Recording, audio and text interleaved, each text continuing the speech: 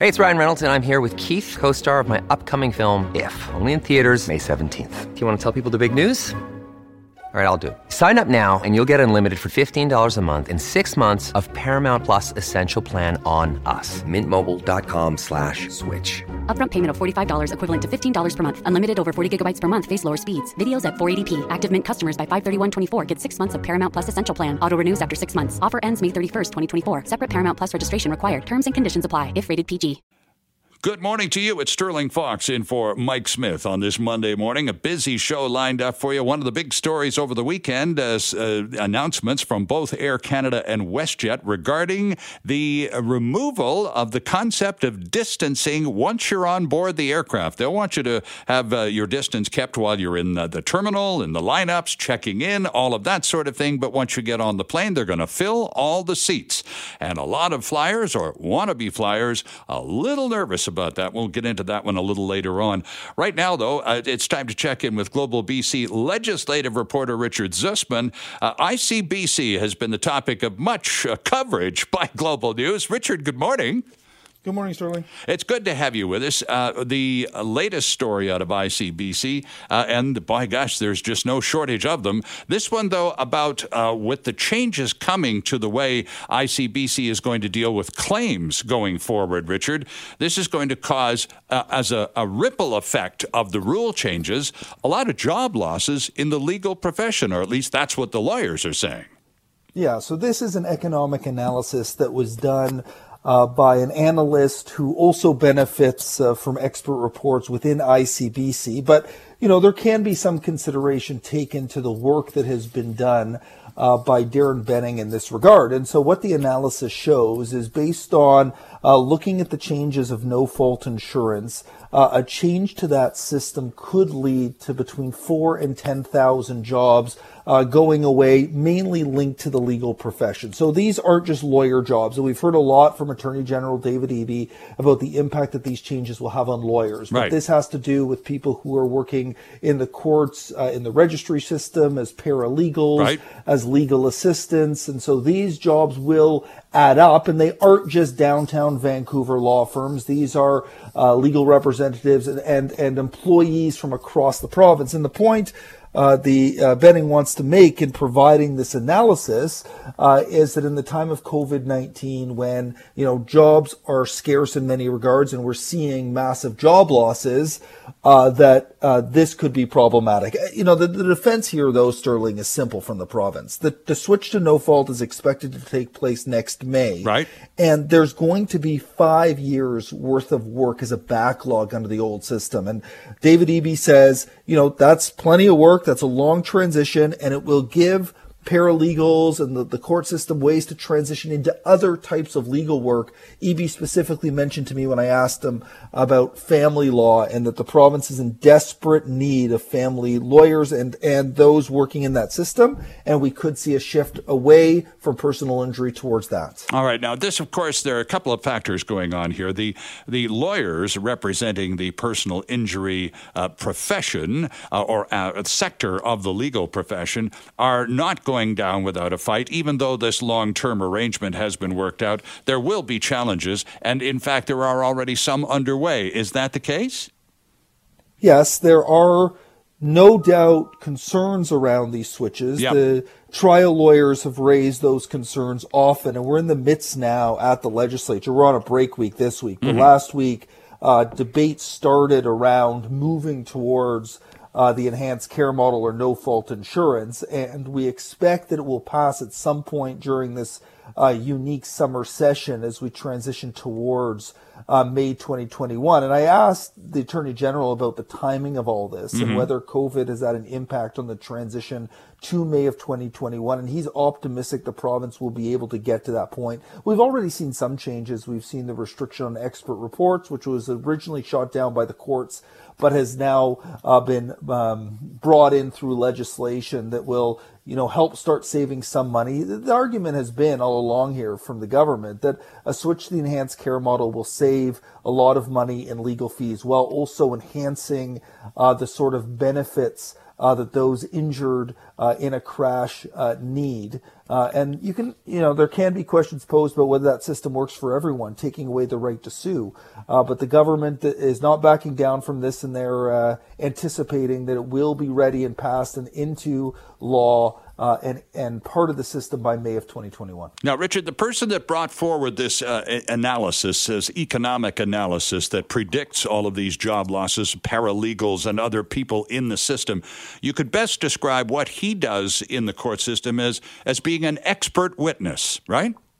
Yeah, and so he writes expert reports, and these expert reports have been controversial in many regards, not because of the work that people like Darren Benning do, but the way in which ICBC and personal injury lawyers use the reports. And so in some cases, there will be a crash and there will be a dispute around what the settlement will be. Right. And ICBC will find an expert to defend itself, in some terms bringing forward a proposed settlement that is lower than the personal injury lawyers would like to see. And then those lawyers will come back with another expert saying, well, those injuries are so substantial, it will lead to wage loss or will lead to this impact. It's much higher. And then you go report to report to report to report. And ultimately what happens in the end is they end up in a settlement in court. And so those reports cost money, though. Yes. Every report requires research, requires work being done, and those costs add up. So the province has looked at restricting those as well. So Darren Benning does work on those reports. And so the changes at ICBC will also, and he acknowledged this when I spoke to him for the story that we ran on the NewsHour last night. He acknowledged that, yes, his business is directly impacted by these changes. But still believes in the economic analysis he has put forward. Yeah, Richard. So, and we appreciate your presenting both sides of the argument here, the government side and the legal profession side. So we know, based on the economic analysis you've just described, that there will be job losses. But beyond those individuals, Richard, who will be losing their employment, is there potential for losers for civilians in all of this? Because, of course, the concern is with the changes in the rules. And as you mentioned already, the removal of the right to sue suggests to some that, there will be losers at the end of all of these changes. Yeah, so one of the big factors here that cannot be accounted for to a switch to the enhanced care model is projected long-term earnings. So if someone gets involved in a life-altering crash, they will receive the benefits they need to make themselves whole. But in many regards, they will not be compensated for future lost earnings. And so somebody who's younger in their lives and is working towards, a new profession and is in the midst of training, the benefits that will come through the enhanced care model will not offset those future earnings if their life is impacted to the point where they can no longer pursue that new career. So that's one of the criticisms around no fault. There are also criticisms around the sort of services that will be delivered. So the benefits package that comes with enhanced care is substantial. People have access of up to $7 million in benefits, but in some cases there are concerns being raised around whether because ICBC is trying to save money, whether people will get the full services needed. And then the other big issue, Sterling, in all of this is trust in ICBC. You bet. That is incredibly low, has been for a long time. I asked David Eby about that as well. What he said is right now, ICBC, it's an adversarial model. ICBC often has to go up against British Columbians in court. That's the way the model is designed. And when that is gone in the no care model or the no fault enhanced care model, he believes that part of that adversarial part of the relationship with ICBC will be gone entirely. That the focus will be on ICBC helping people get better rather than fight them in court. Sterling Fox in for Mike on this Monday morning, joined by Richard Zussman, Global BC legislative reporter, joining us from Victoria. The ledge is out for the week, but Richard's awfully busy reporting this morning on the and was on the News Hour last night, the story about changes to ICBC and the way they're going to handle our claims and our cases going forward. Richard, just before we take some calls, the one other thing that's come up, of course, is the minister, David Eby, that you were speaking with about all of these details, also has he's the one who described several months ago now this whole thing as a dumpster fire, basically referring to the terrible financial shape ICBC is in. So the motivation behind all of these changes, is it still basically put out the dumpster fire? Yeah, and ICBC has been a financial mess the last few years, losing more than $1 billion each of the last few years. And, the NDP was not given a particularly solid financial situation at ICBC when it took over 3 years ago. And one of the priorities has been to overhaul the public insurer. There will no doubt be questions through the next year leading up to the election around how do we solve the problem at ICBC? Is it no fault? Is it more competition? Those are conversations we're going to be having. But, Sterling, the bottom line here is rates have been going up for British Columbians and losses have been mounting, for various different reasons. Increase in crash, increase in fraud, in some cases luxury cars that are more expensive to fix than ever before. But a big part of all of this has been the system, that the legal system built in, the tort system built into ICBC has led to flaws that have led to losses. And so it's a complex issue at ICBC, but this is one step. It's the NDP's argument for how to fix the public insurer. Is it the perfect system? Well, that's up for the politicians to debate. But based on the projections, not only will it help put out that dumpster fire, Sterling, it will actually save British Columbians hundreds of dollars a year on average once this no-fault system comes into place. Well, that, of course, would bring enormous relief to a lot of us. Of course, we're waiting for the evidence, aren't we? Let's go to the phones. In Vancouver, Brendan, good morning. What do you make of these ICBC changes? Well, I got to say I'm pretty concerned. I'm not really clear on how the new no-fault is different from, say, the WorkSafe model. But I will say that my experience with the WorkSafe model absolutely does not put the victim first.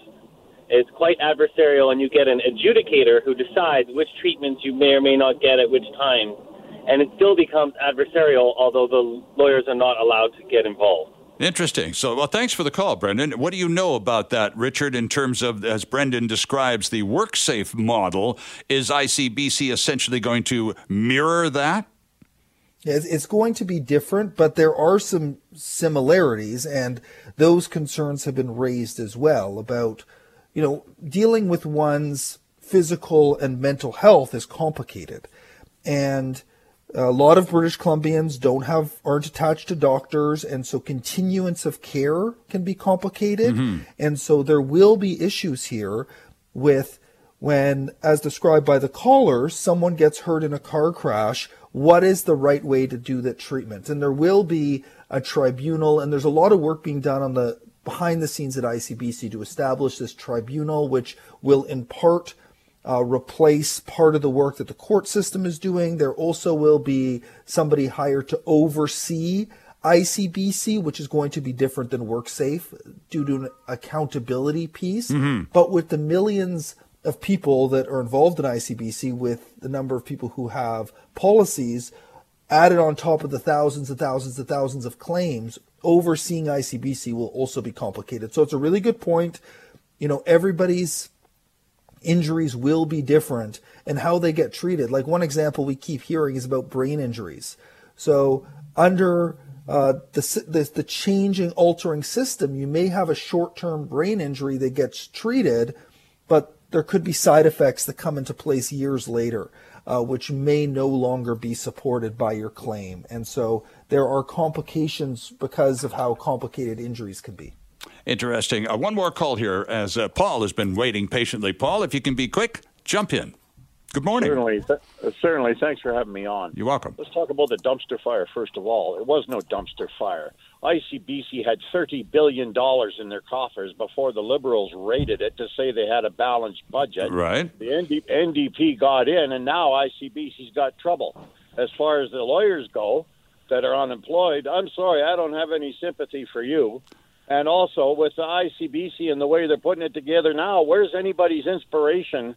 It's a 50-50 call when you're going to get into an accident when you leave your house or not. Why would you even bother insuring your car? Where's the inspiration? Well, what about your passengers that get into big problems? What do they get? Well, obviously, you insure your car because it's the law, Paul, but I get your point. And another from Jim, an email here. Rather ironic that the NDP in the 90s, Richard, said no to no-fault insurance, but 20 years on, and now it's fair game. It is always a moving playing field, isn't it? Yeah, and so there's a lot of pieces there. And to the question that Paul brought up, we are going to see less people insuring their vehicles, I think. And we've seen this as costs go up and up and up. And so once we get into the shift and the prices go down, we may see a change in that.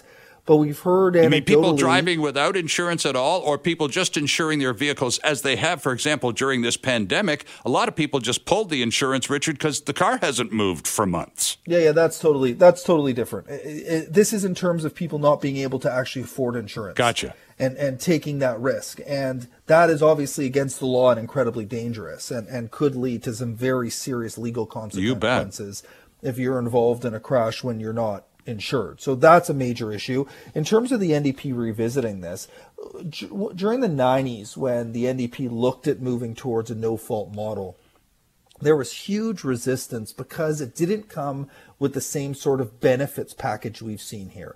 And now the NDP has on board, organizations that help deal with the care of British Columbians around physiotherapists and chiropractors. So and these organizations. It's a better scenario all around. Richard, I have to leave it there because I'm fresh out of time. And as always, very grateful for yours. Saw the story last night on the News Hour. Well done. And thanks for the follow-up this morning. Yeah, my pleasure. Thanks, Sterling. Have a great day. Mike is off today, and for the next couple of days, actually, he'll be back on Thursday. Sterling Fox, a pleasure to sit in for Mr. Smith and be with you on a nice sunny Monday morning.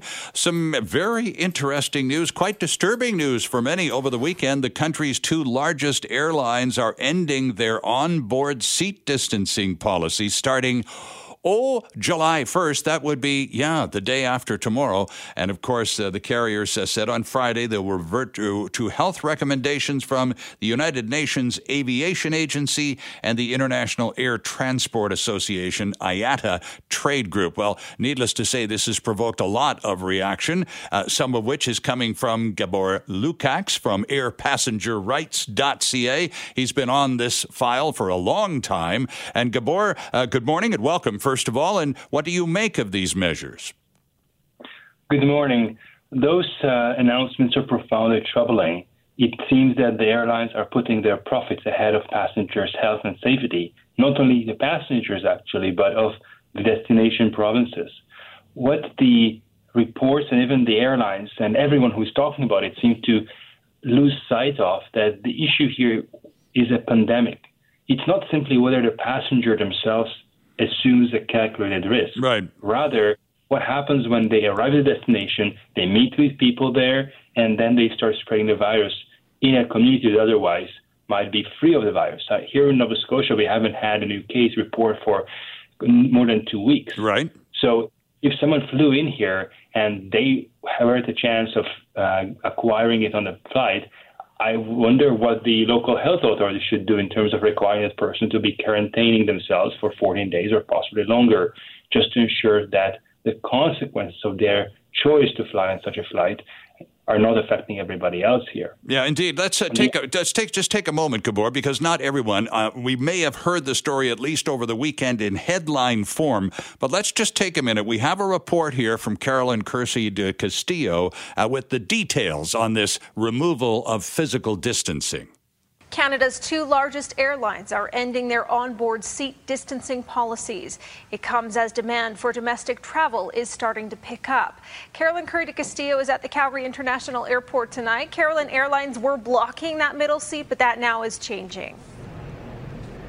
Yes, Dallas, it was back in April that both WestJet and Air Canada started blocking off the purchase of the middle and adjacent seats to help stop the spread of COVID-19. But today, both airlines made an announcement that they will stop that practice as of July 1st. That's after a review of information from their industry group, IATA. Now, IATA released a report earlier this month calling for an end to in-flight social distancing rules. Now, WestJet says there are many measures in place to keep people safe while they're traveling, like temperature checks, enhanced cleaning. Of course, the masks are required, and HEPA air filters on planes. They also say the seat backs provide protection to passengers. Now, in a statement, WestJet said safety is at the foremost of every decision they make, and as industry adapts to a new normal, they'll continue to adjust health measures to ensure the safest travel experience. Now, people we spoke to at the Calgary International Airport seem to have mixed feelings about sitting a little closer to their fellow passengers. Usually I'm traveling with my family in the summer, so chances are we're all going to be sitting beside one another. Even if I had to sit next to people I didn't know, I feel confident and comfortable that everyone is following the guidelines and the rules and wearing their masks and being healthy and safe. It's a little too close. Like my taste, it's especially strangers. Still want to keep your distance a little bit, I think. Everything we're doing right now is living day by day. So I just hope it is a wise decision that doesn't cause anything to go crazy. And as air travel slowly starts to pick up, American Airlines also announced today that they will be back to booking to full capacity as of Wednesday. There you go. Now we have that's a little bit of a backgrounder there with Gabor Lukács from Air Passenger writes, listening along with you. And of course, mixed reaction from flyers. Some people don't seem to mind it at all, Gabor, and others are very put off by it. And as you, I think, quite accurately point out, it's more than just passenger comfort issues. We're still in the midst of a pandemic, and it seems that the airlines, and you've got to feel for them to the extent that they're just in horrible financial shape, desperate to try and generate some cash flow to try not to go bankrupt.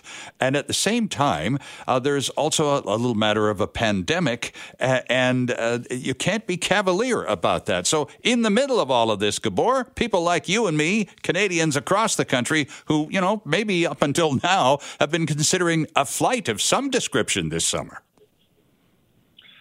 Well, it is not a matter of someone's personal opinion, whether they think it's safe or not. It is a matter of what health care experts, public health experts are saying. And they are telling us that we need to have social distancing on public transportation. We even need to have social distancing when we are outside. So this begs the question, how possibly this could be different when they are on board a plane. It doesn't add up. That's right, because, of course, now the new rules, and this was just announced here in Vancouver, Gabor, about a week and a half ago with respect to masks. And for example, here you're dropping someone off for a flight. You will literally drop them off at the curb. You're not welcome to go into the terminal if indeed you're not flying anywhere. The same with meeting arrivals. You have to wait outside. And once you walk into the terminal, you put that mask on, Gabor, and you're not expected to take it off until you walk out of the terminal at the other end of your flight. So that part we completely understand. We understand the need for distancing while you're waiting to get checked in and get your baggage organized and get your ticket stamped and all that stuff, and even distancing with appropriate seats X'd out in the boarding lounge, in the waiting areas. And then we get on the plane and we're packed in tight. The airlines are putting all their money on HEPA filters. They say this filtration system completely cleans all of the air in the aircraft once every 5 minutes. I can hardly imagine a better cleaning than being outdoors. I don't trust the information coming from the International Air Transport Association. They are a trade association working to maximize profits for the airlines and not to protect public health. They don't have the necessary expertise. The people that I would have way more faith in, for example, in the province of BC, is Dr. Henry. He's a really amazing chief medical officer, someone who, the fact that BC has been faring so well in this situation is partially her personal achievement. Her credibility and expertise have been keeping people safe. So I would want to hear what she has to say on this HEPA filter theory. Would she feel comfortable with abolishing social distancing on board? Would she get on that flight? Would she put her children on that flight? If she says yes, then I would consider. Until such time, I would not get on any plane that doesn't have social distancing. Well, and, that's fair ball, too. And I think a lot of us here in the news biz, especially, to say nothing of the flying public, because these changes come down on Wednesday. So in addition to her regular briefing on a Monday afternoon today at 3 o'clock local, I expect Dr. Bonnie Henry is going to be asked by several members of the media what her thoughts are on these new revised flying provisions by the major carriers. Now, you're in Nova Scotia. What does your province's Chief Medical Officer, Gabor, have to say about these changes, or has that person spoken up yet? I haven't heard him speak out on this, and I think this is a time where the provincial Chief Medical Officer should be speaking up. Obviously, they have no control of federal matters, but when somebody is coming into the province, that's provincial matter. Sterling Fox in for Mike Smith on a Monday morning, joined by Gabor Lukács from airpassengerrights.ca. We're talking about the changes in terms of distancing on-board aircraft by both Air Canada and WestJet effective Wednesday. Our producer, Jason Manauas, did reach out to the airlines. WestJet got back to us with, to comment and join the conversation. WestJet got back to us with, we appreciate the offer. However, we will pass, but they sent along a long statement, at the end of which is safety is at the forefront of every decision we make, and as our industry adapts to a new normal, we will continue to adjust our health measures to ensure the safest travel experience. This includes spending millions of dollars in cleaning and sanitizing measures, along with personal protective equipment to ensure the safety and well-being of our guests and our people, and that's where they're going to leave it, Gabor. The callers, however, probably have more to say than the airlines at this point, so let's go to the phones and check in with Chris first. Chris, good morning. Hello, how are you doing today? All right, thanks. What do you think about these changes on board aircraft, Chris? I just had a question for Gabor there. He's I'm just reading on his website here. He's a consultant for Flair Airlines, and Flair Airlines has a really strange social distancing safety policy. They're actually making passengers pay $49 for the privilege of having the seat in between them empty. Gabor seems like a nice enough guy, but he seems really quick to hammer down on Air Canada and WestJet before reaching out to the other airlines. It seems kind of unfair, actually. All right, well, let's ask Gabor about this. Is there some substance to what our caller is talking about? And would you think people would be prepared to pay more to have empty seats on their aircraft? I have already been commenting on Flair's egregious practice in this regard. What Flair is doing is completely unacceptable, in my opinion, to charge people for something which is necessary to protect one's health and safety. So I have already called them out about this publicly.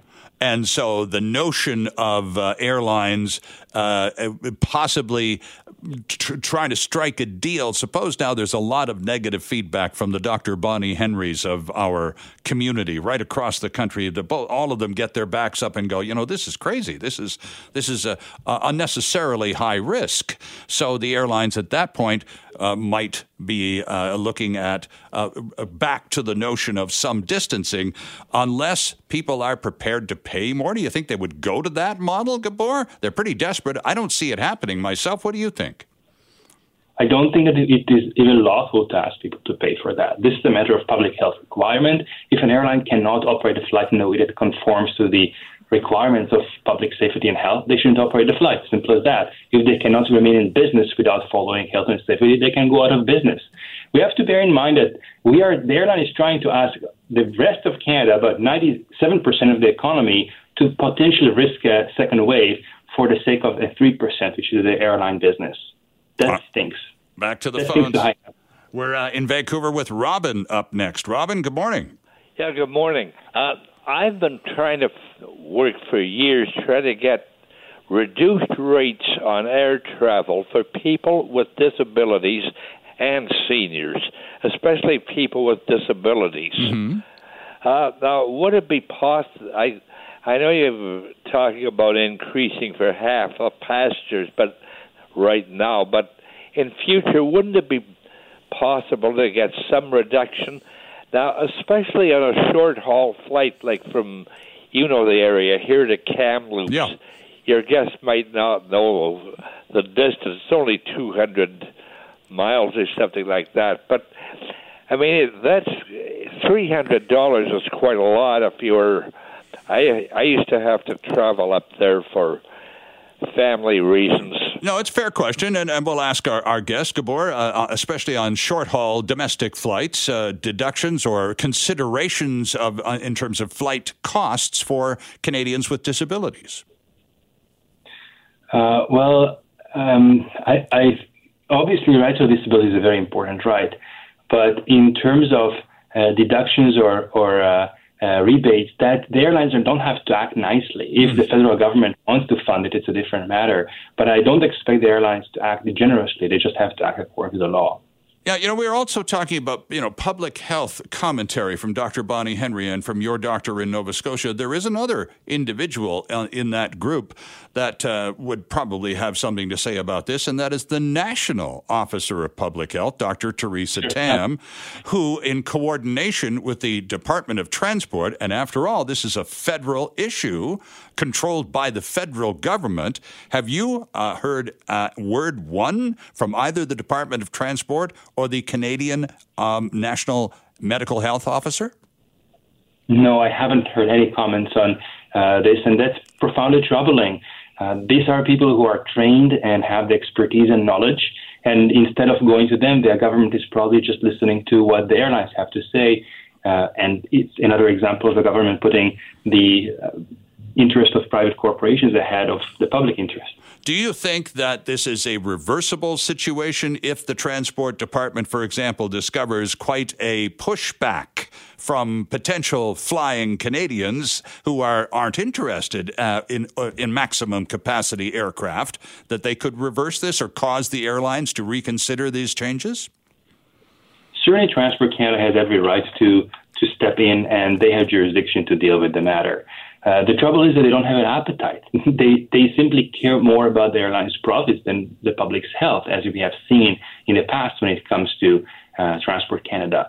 So the one possibility that might help is if the Minister of Health would step in, because this is also a health issue.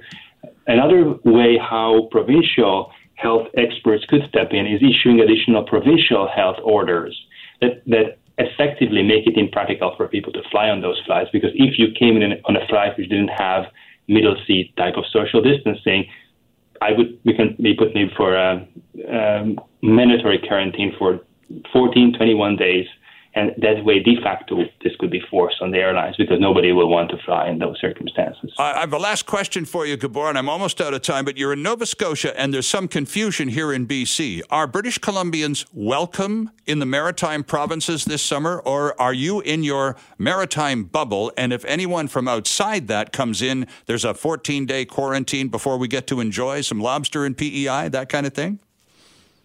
And those things are evolving, and I'm not following the daily level of the current daily orders. I believe that the Atlantic bubble is going to take place soon if it has not already taken place.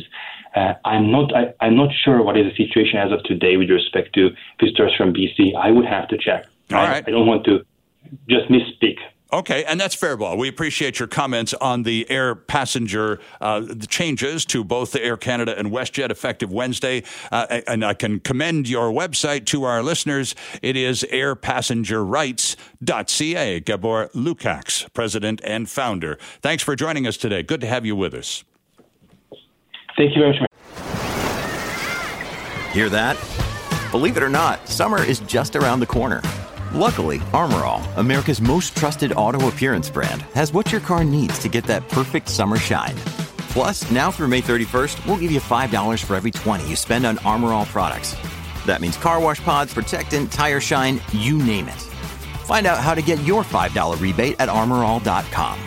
Armor All, less work, more clean. Terms apply. Having me. Good morning to you. Sterling Fox in for Mike Smith on this lovely-looking Monday morning. Hollywood North is about to start rolling again with more than a dozen productions set to start filming in BC. But once the cameras start to roll, it will be under somewhat different conditions. Our next guest, Globe and Mail reporter Ian Bailey, wrote about this a month ago on a column entitled Challenges Ahead as BC's film industry prepares to restart. Ian, good morning. It took a month, but it's about time we had a chat about the column you wrote. Good morning.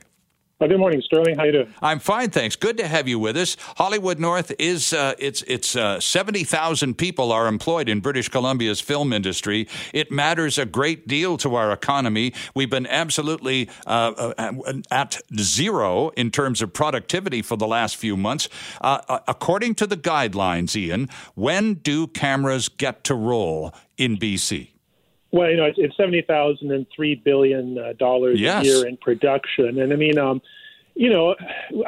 there's a Creative BC website that tracks production, and for the last little while, you go down the list of shows, and they're temporarily suspended or nixed or not working. But now you see a few major shows: The Good Doctor, When Calls the Heart, a few TV movies are now appear to be working. So they're slowly resuming. But it's going to be a new world for film production, film and TV production, like in other industries, like the restaurant industry, like schools. It's going to be a very new rules to sort of do what they did in past. And in time, the expectation is that other shows are going to sort of start working again in BC.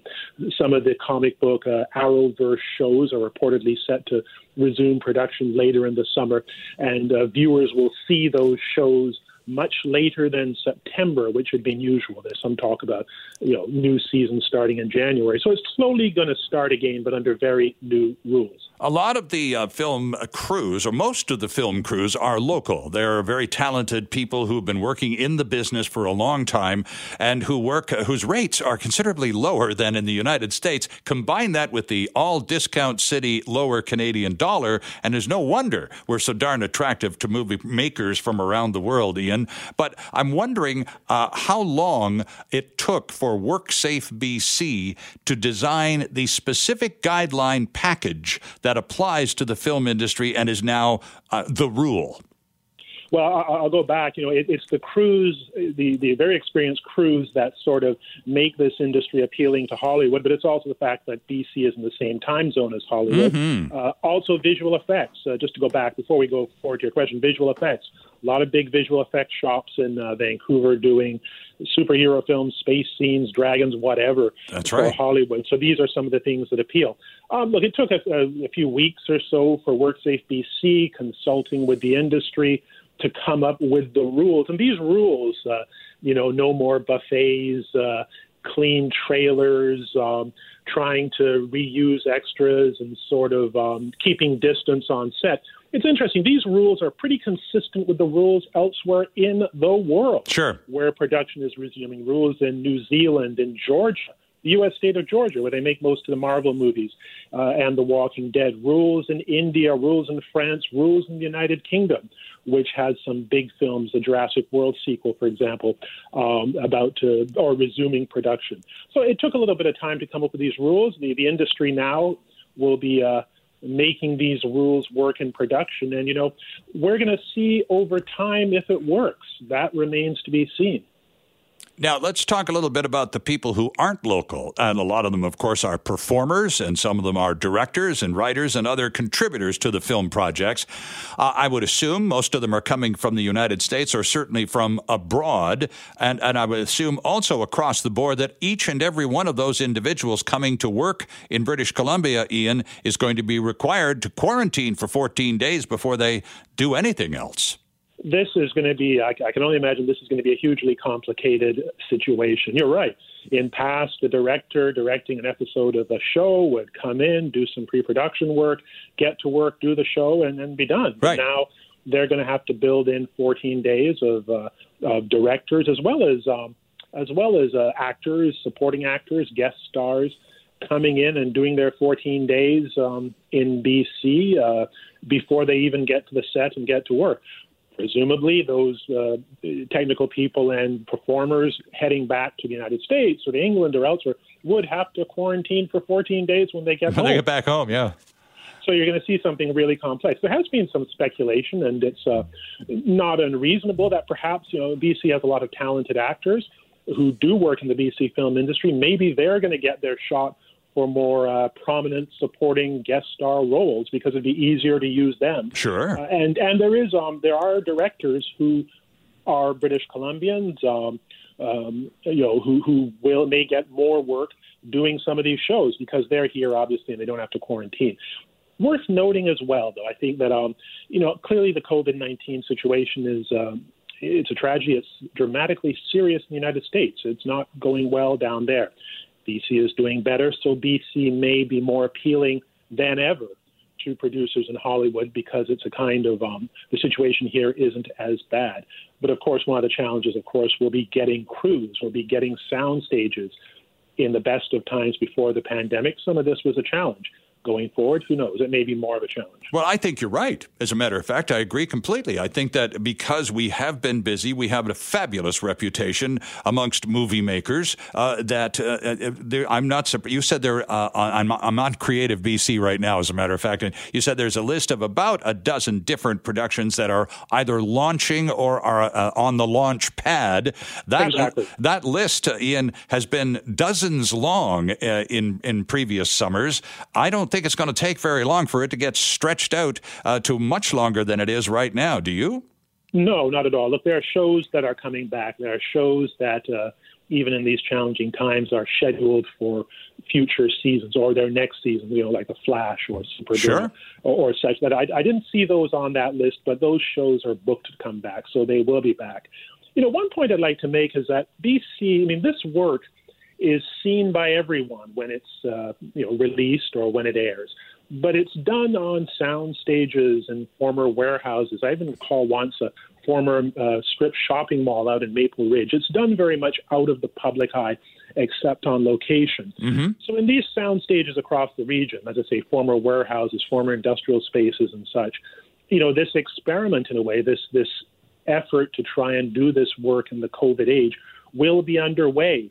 And I guess perhaps thanks to WorkSafe BC agencies that keep an eye on these workplace issues, we will hear if there are infections, if it doesn't work. And that's going to be something to watch closely. But that work will happen out of the public eye because much of this work is done, out of the public eye because, of course, they want to air or release it for the entertainment of the public. But we're going to see if it works, not just here in British Columbia, of course, but in other jurisdictions that have resumed production. Well, we're going to be the model for anywhere else. Toronto has its fair share of film and television activity as well, but not certainly at the volume level that BC does, and they're nowhere near being ready to implement anything as we are. June 24th, by the way, was the official start day of Phase 3 and all the safety guidelines kicking in. So it really has only been a matter of a couple of days, but we are going to end up, I imagine people will be taking notes, Ian, all across the country once cameras start to roll in BC.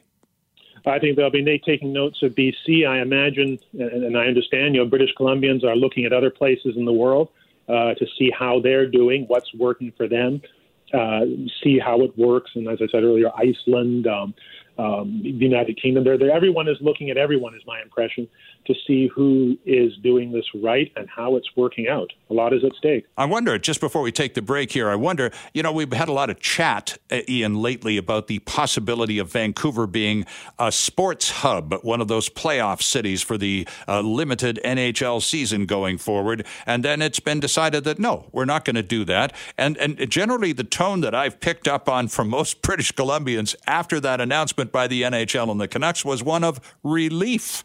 Whew. We've dodged a bullet. All those germy people coming to town, we don't need it. What are you hearing? Because you do more work on the ground vis-a-vis the film and TV side of life than I do. What are you hearing from local folks about the return of these performers and other people in the industry? Any negatives?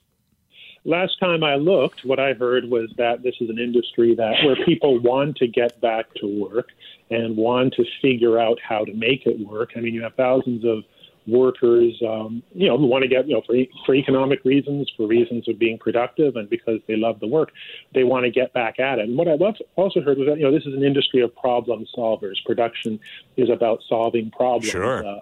So they're eager to give it a crack and to see if they can make this work, and to get back to work, get back to producing this material.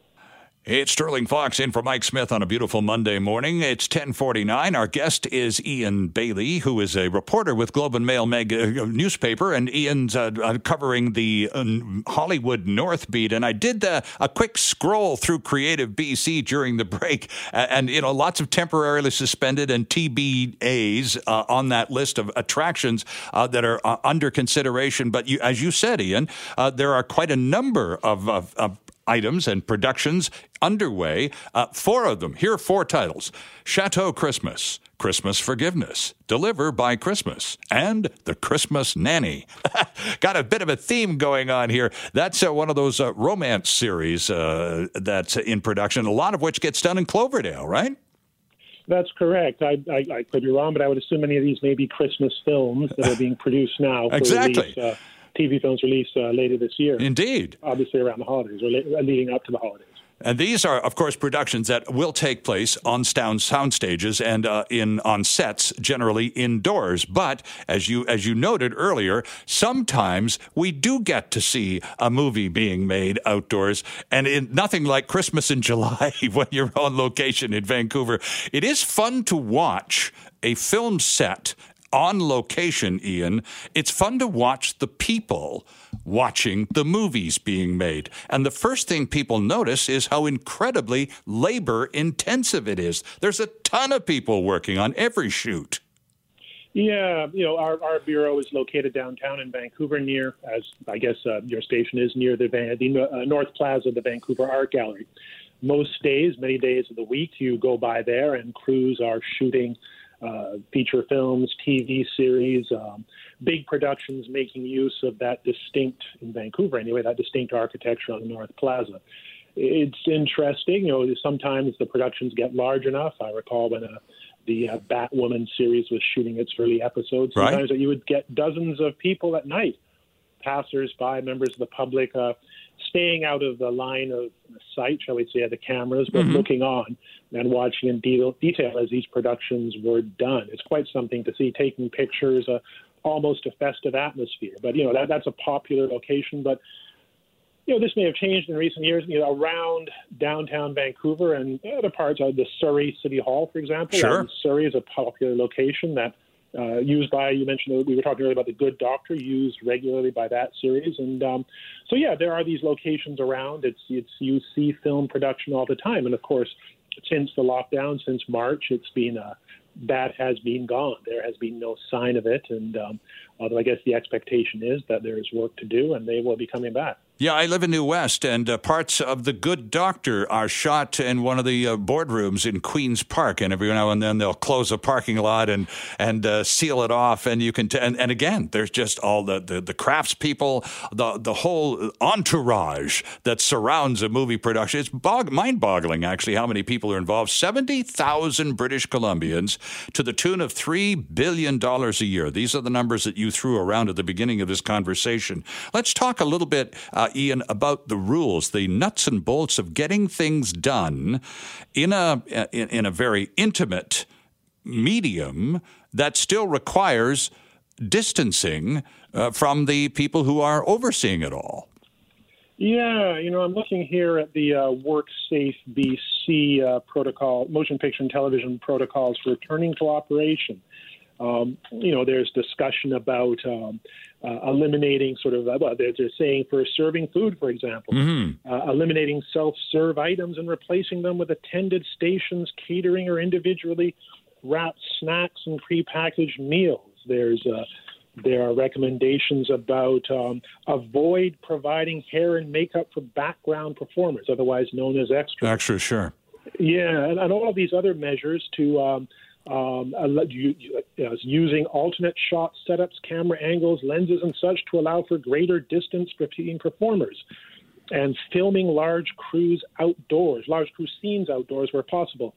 And, these are all tailored to the particular aspects of making film and TV, although in some respects we've seen these rules in restaurants, we're seeing them, as I said earlier, in schools, or if you go to certain retailers or such. But these are all measures designed to sort of allow this production work to be done with minimum contact. There has been reports from Hollywood about writers who will now be writing shows in different ways, avoiding crowd scenes, right, just tweaking things along the way because of this age. And one assumes perhaps years down the road, people will look back at particularly the TV shows, I suppose, and the feature films produced in this period of time and notice something different about them, something different about crowd scenes, something different about performers being close together. Yeah, it's rich. Now, back to the article you wrote about a month ago about what was to come for the film business in British Columbia.